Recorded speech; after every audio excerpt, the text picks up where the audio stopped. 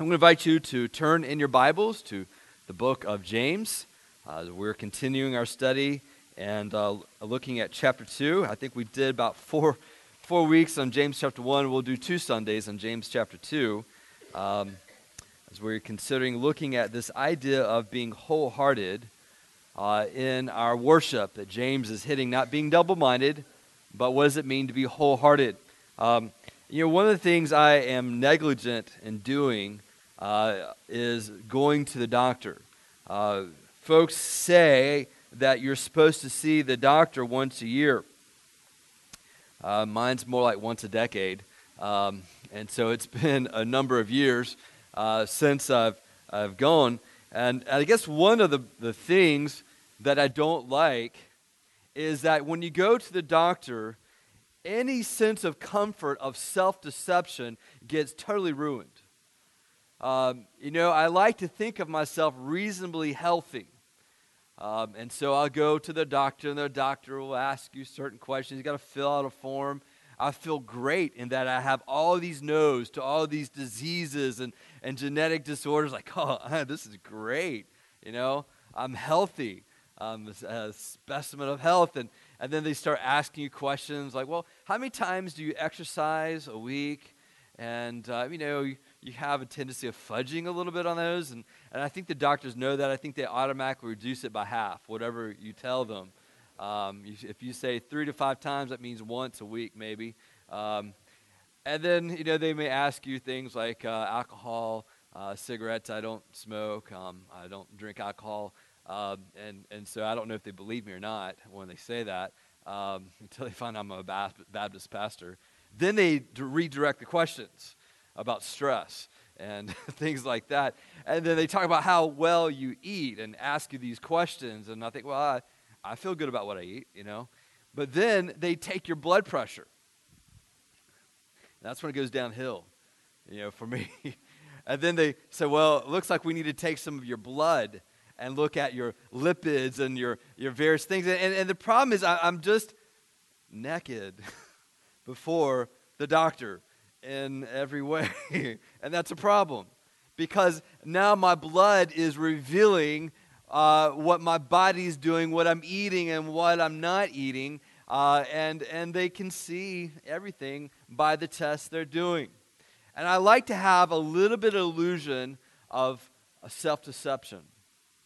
It makes me feel good about life. And the doctors are there to wreck it because they believe that better than self-deceived health is actual health. So what I want to present to you is that the book of James is kind of like that doctor giving you the spiritual diagnostic. And we all want to be spiritually healthy, right?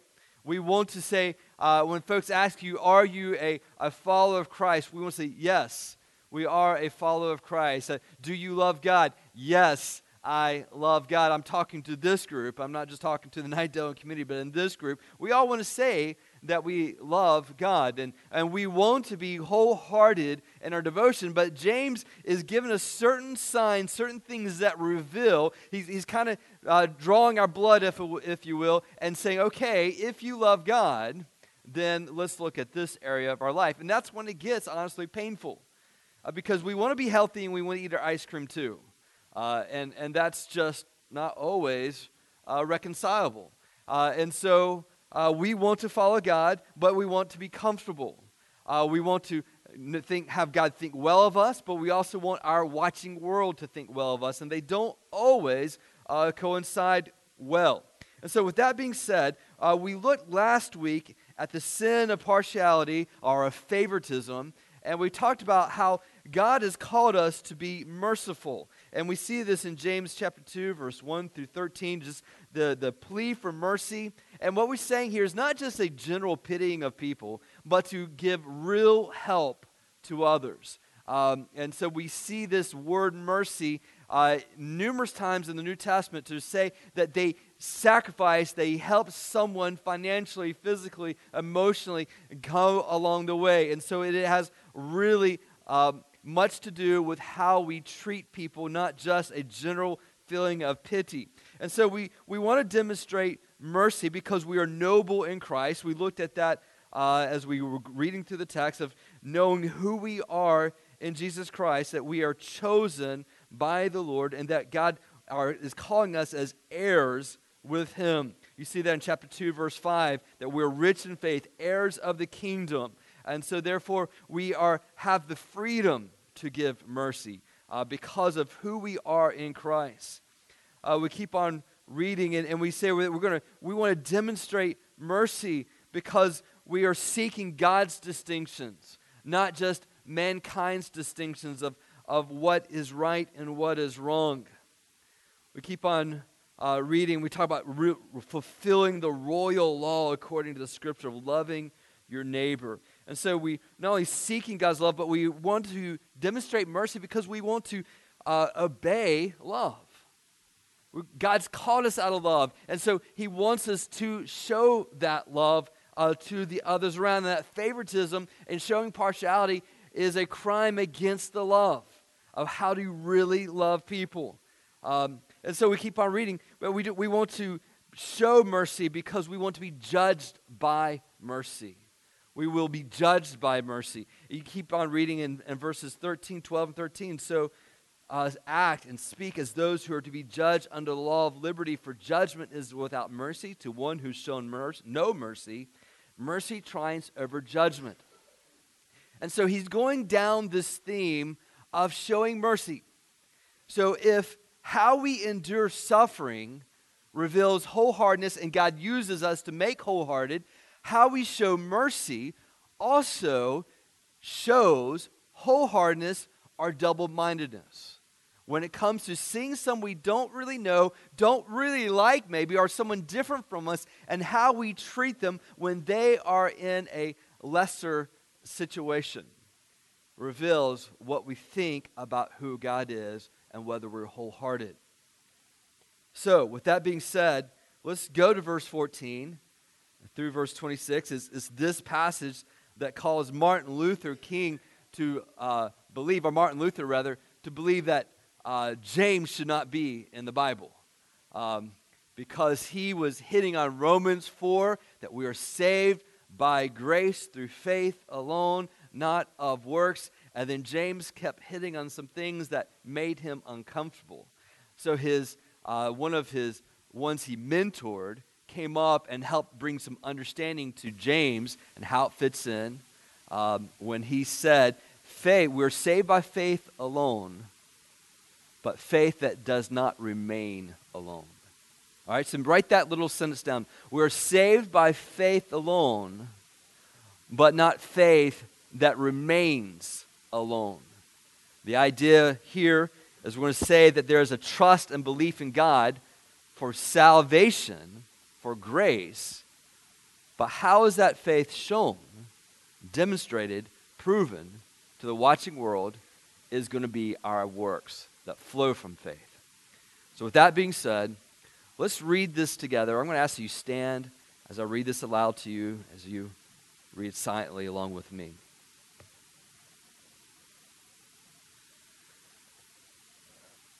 What good is it, my brothers, if someone says he has faith but does not have works?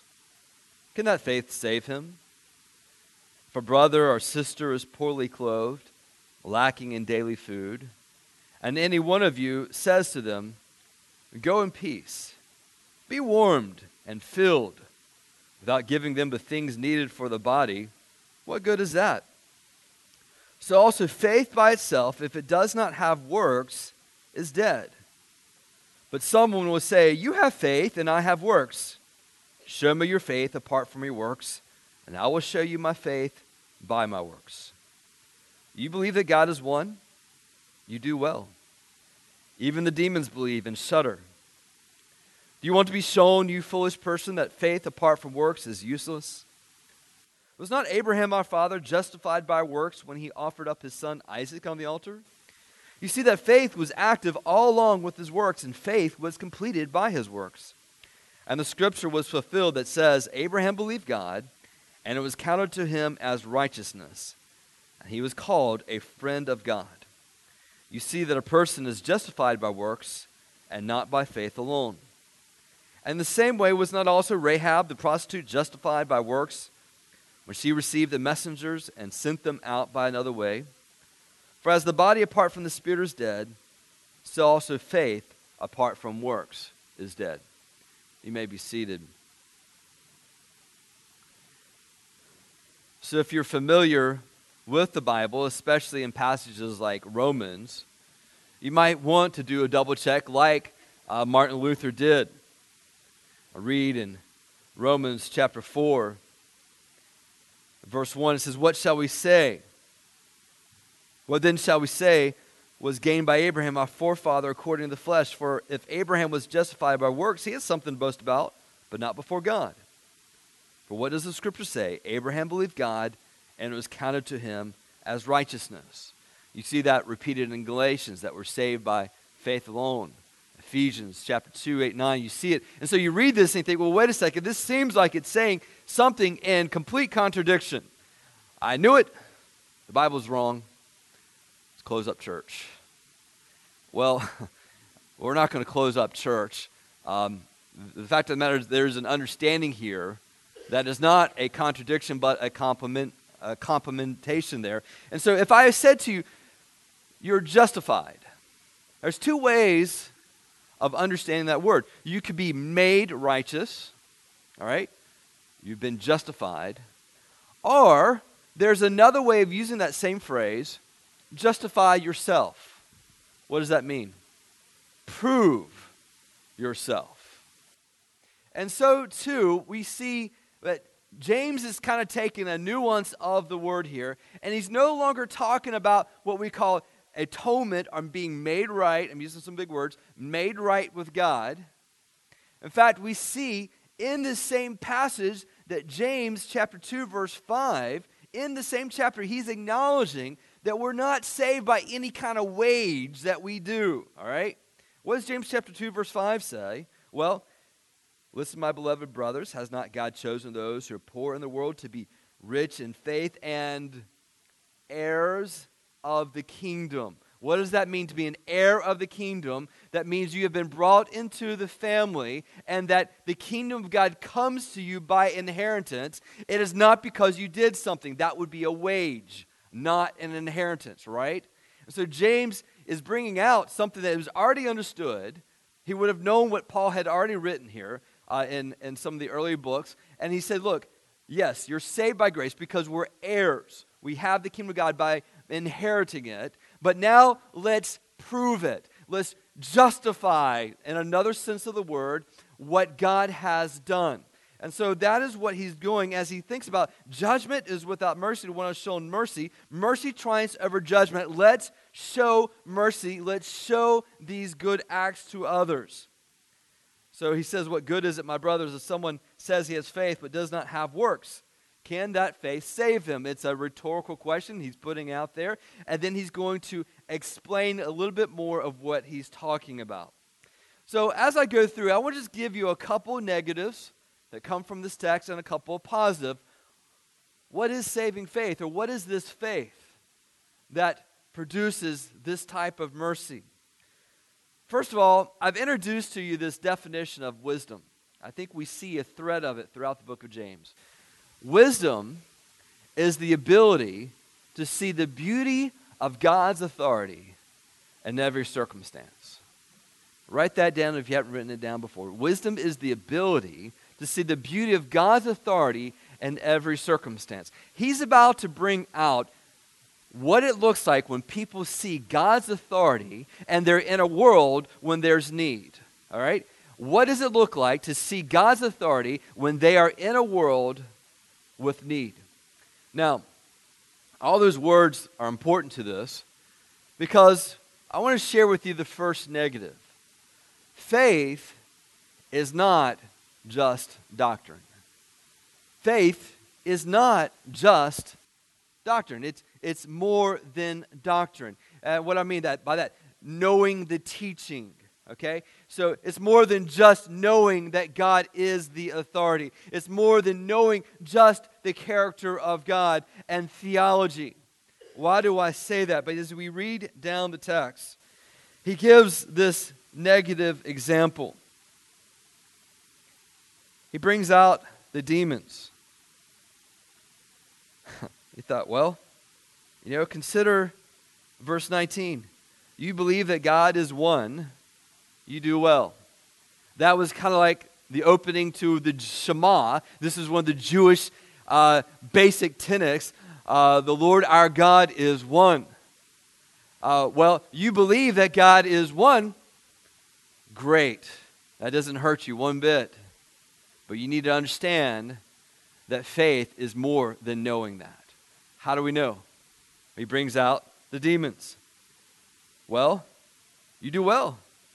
Even the demons believe that.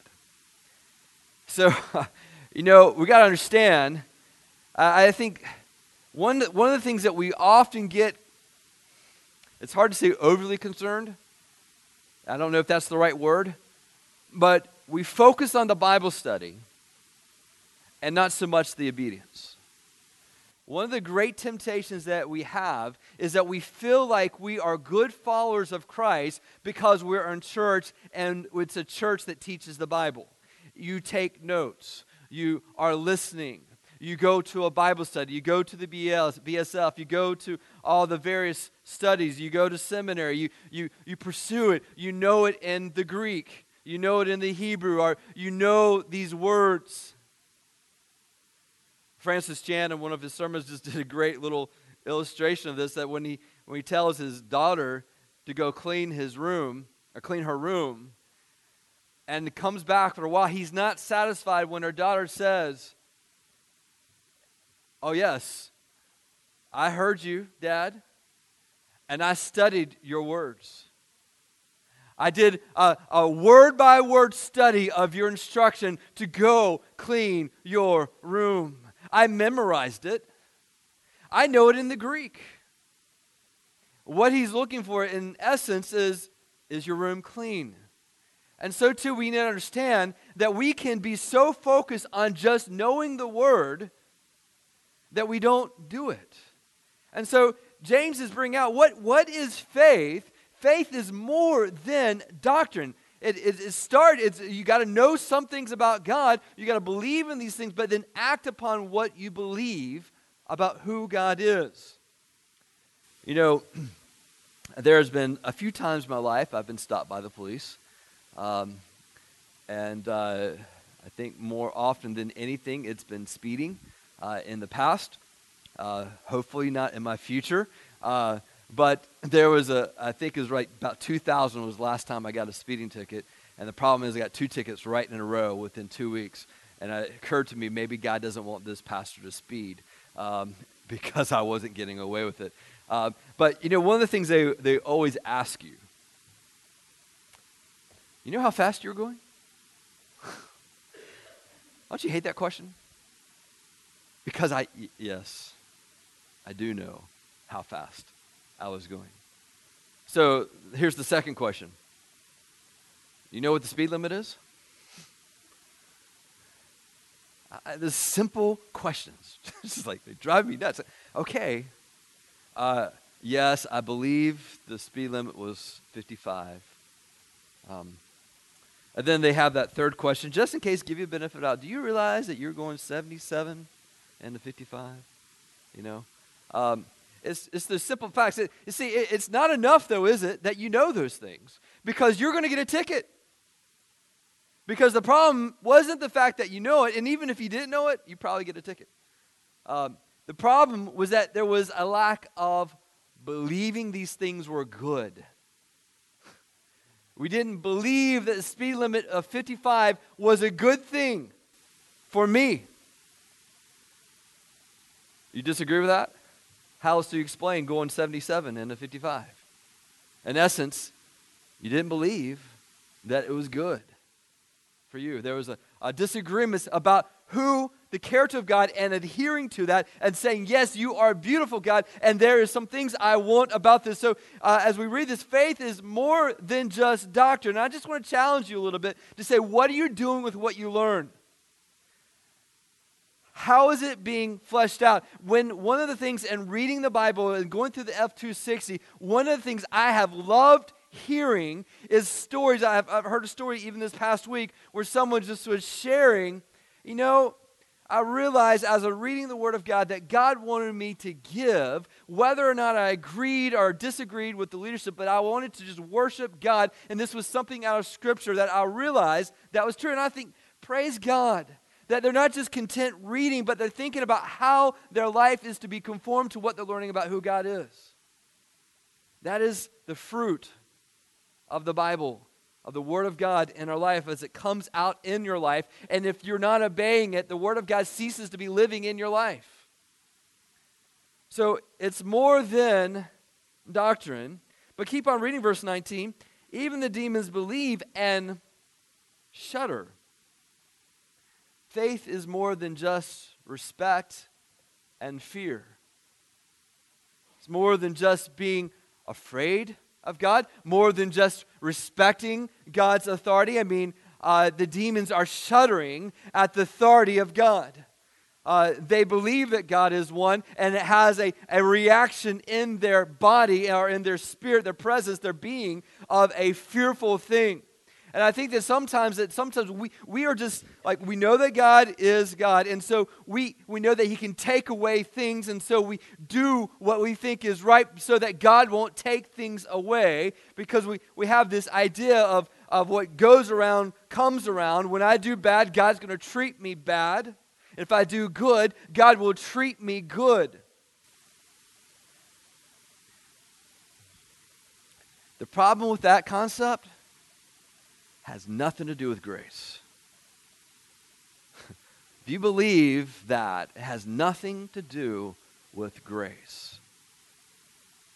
I think we go down this Christian karma thing, and it's just not there. And the problem is that we treat God kind of like a vending machine, and that if I want certain things, I'm going to treat Him with some fear and respect, and then maybe He will out-pop the vending machine some help in my life. It's interesting, as we read in James chapter 4, he talks about how we tend to fight because we have desires, and we instead of praying and asking God, that we fight over these things. And then he says, and you pray and you don't have because your desires are amiss. And then he goes on later on and says, you need to cleanse your hands, you sinners, purify your hearts, you double-minded. He calls them as spiritual adulterers. Why is he saying that? Because they're treating God not as God as the reward, but God as the tool to get the real reward. Thought about that. I was sharing with people in another country, and they said, well, if I follow God, will that mean that I always have food and have money, what I need? I was like, no. Because those things won't satisfy your heart. But he just saw God as a tool to get that. See, demons have this idea of shuddering, of fearful of God's judgment, and so they're trying to avoid these things, and we kind of go down this same direction. Faith is more than just the fear and respect. It's more than just acknowledging God's authority.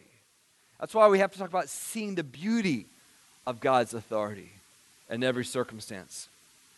We keep on reading. We got the demons. Don't be a demon, all right? Don't be content with doctrine. Don't be content with just fear. Well, what are you looking for, James? Verse 15. If a brother or sister is poorly clothed and lacking in daily food, and one of you says to them, go in peace, be warmed and filled, without giving them the things needed for the body, what good is that? So also faith by itself, if it does not have works, is dead. One of the things that you see in this passage as well as preceding, faith is being alive to the people around you. Being alive to the people around you with mercy. It is to say, I'm walking in this world and I am a sinner. I realize that I don't deserve God's place. I don't deserve His family. And I stand in judgment before God because from the beginning I've lived for myself and direct treason against the God who made this world. And I cannot do anything about it to fix my state before God, and there is always a lack of joy, a tendency of unease, of guilt, a shame that's going to be shattered throughout all of my life until something is done. And praise God, we realize that God has done that. Nothing but from me, but from God, His mercy and grace given to me. I walk in this world of need, and that's how I stand, that I have anything because of God. And so when people are around that have needs, like me, but I know a God that can help them, who will provide for my needs, then it is to say, if I have these things, and yet I see a brother or someone around who is lacking, and I fail to give them, the love of the Father is not in me. 1 John chapter 3, verse 17. My little children, let us not love in word or in tongue, but in deed and in truth. 1 John 3:18. Faith is going to be alive with mercy to others. Not in that general just, oh, I pity you. I'm not talking about the southern, oh, bless your heart. All right? Because y'all know that's not mercy. But he's saying, what good is it? What effect is it having in people's life? If God is doing this work in your life, how is it impacting the people around you? And so he just brings out this kind of absurd idea. If someone's lacking in clothing and poorly clothed, and you just say, shalom, go in peace, be warmed and filled. It's kind of like it's raining, and I have two umbrellas in my hand, and I say, see ya. I hope you stay dry, but I don't give the umbrella. It's the same absurd idea, and the fact is, what do you have? You may not have everything, but if there is something that God has blessed you with that you can help someone else, he says, James is bringing out, where's faith in this?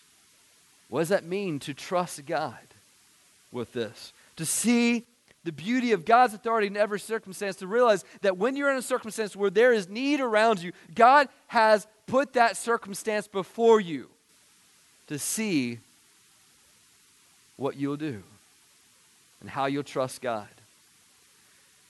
And I'm not just talking about the panhandlers around, but it's to say intentionally, how are you working in your life to bring people up around you? Sometimes it is in your budget and planning for it. And one of the things you got to keep in mind, and as I'm sitting here with X amount of dollars, I also have 5 other people that can be poor and needy too. And I've got to figure out, how do I meet their needs as a father in priority, but then also to say, as a family together, how can we meet someone else's needs? And so that's when we've taken advantage of things like Finney's project with Alpha and taking care of a family or a child in India, or various other projects that can come along, compassion and other things. It could be things right here in our school systems, in our community, to say, let's do this together. But keep on reading. Faith is alive with mercy to others. But then you see also another direction, especially as we get down to verse 21 through 26. James gives these illustrations. Do you want to be shown, you foolish person, that faith apart from works is useless? Was not Abraham, our father, justified by works when he offered up his son, Isaac, on the altar? You see that faith was active all along with his works, and faith was completed by his works. So he talks about the father of the Jews, Abraham, their father, and then he talks about Rahab, the prostitute, kind of a known sinner in verse 25 through 26. But we see that faith is not only to be alive with mercy to others, but faith is also to be alive to God. Alive to God with sacrifice and surrender to Him. And so, not only is it horizontal, but faith is to be vertical, living and reacting to God, to be alive to Him, believing the words that He says. And so he gives this example of Abraham and Isaac. This is found in Genesis 22. You might have read this if you've gone through the F-260.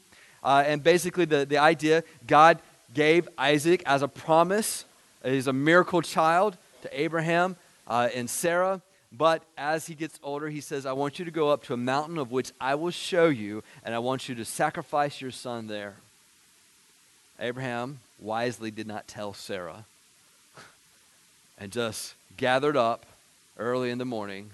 His son went up with the wood, took his son to the mountain of which God showed him, and there tied his son, and bundled him upon the sacrifice, the altar, and was about to lift his knife and lower it down in obedience to God. And as he was doing so, a voice stopped Abraham and said, stop. Don't lay a hand on your son. For now I know that you trust me, that you love me more than your son. And he said, look. And he looked over and he saw in a thicket a ram that was provided. And he made this statement, you are Jehovah Jireh, the Lord who will provide. And it has this interesting phrase, and on this mount it will be provided. On this mountain it will be provided. Which mountain? The mountain that God chose and directed Abraham in. If you go to Jerusalem today, they will tell you and point to a spot where they believe Abraham offered up Isaac. There's a mosque there commemorating that. But more importantly, there's a temple that once was there. The temple where sacrifices would go up, pointing to God. And even more importantly, in that area also is where Jesus became the ram. When God said to Abraham, stop, your son can't do it for you. But on this mountain it will be provided. What? The salvation for Abraham, for Isaac, for you, and for me. And to say, because of what God is doing and how he sacrificed for me, so too I am to be alive and trusting, loving, surrendering to this Lord, to this God. As we read in Rahab, he gives us this example in verse 25 through 26. In the same way was not also Rahab the prostitute justified by works. Now Rahab is a lady that was in Jericho. She was a Canaanite. They were not known to be worshipers of God, but anti.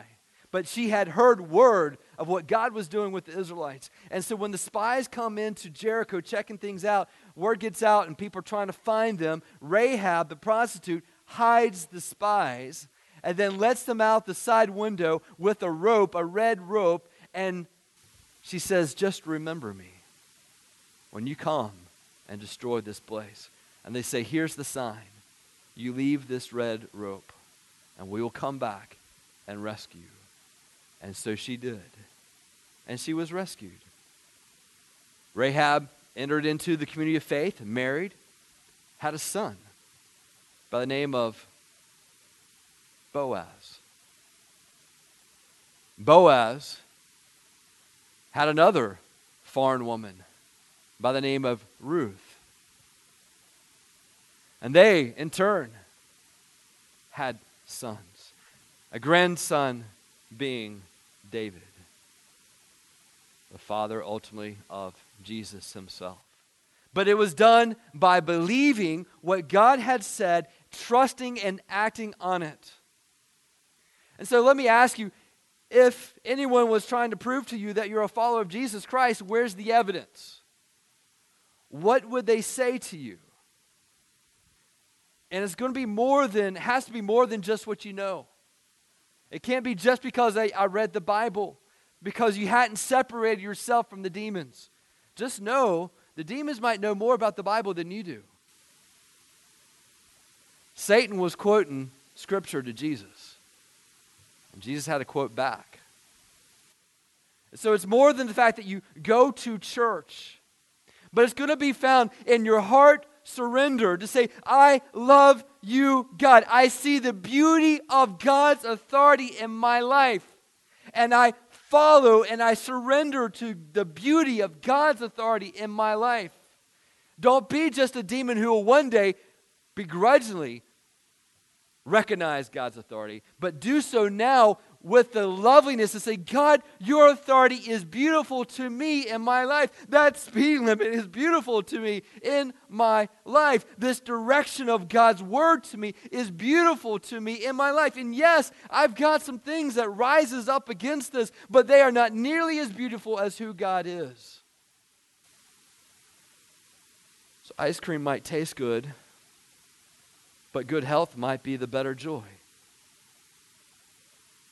Our passing desires of our flesh will feel good for a while, but it won't be as satisfying as the joy of Jesus in our life. And the believers are the ones who have been touched and seen that God is good, and they want to stay within His authority for the rest of their life because He is beautiful. Faith without works has no impact in the world around. And God is looking to see, will you prove it? Will you prove it? It comes down to simply this. When Jesus was asked, what is the greatest thing you can do? He said simply this: love the Lord your God with all your heart, soul, mind, and strength. And the second is like unto it: love your neighbor as yourself. And that isn't a sentimentality. That isn't just an emotion. We think love is a sentimentality and emotion. Love is measured by your choices, your priorities. And so when God sees your priorities, what does He see that you love? Let's pray.